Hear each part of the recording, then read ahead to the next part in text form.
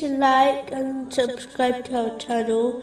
Leave your questions and feedback in the comments section. Enjoy the video. In a narration found in Sunan Abu Dawood, number 4606, the Holy Prophet Muhammad, peace and blessings be upon him, warned that any matter which is not based on Islam will be rejected.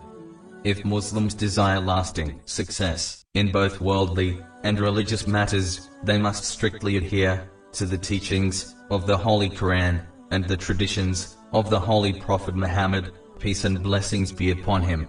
Even though certain actions which are not directly taken from these two sources of guidance can still be considered a righteous deed, it is important to prioritize the two sources of guidance over all else. Because the fact is that the more one acts on things which are not taken from these two sources, even if it is a righteous deed, the less they will act on these two sources of guidance. An obvious example is how many Muslims have adopted cultural practices into their lives which do not have a foundation in these two sources of guidance.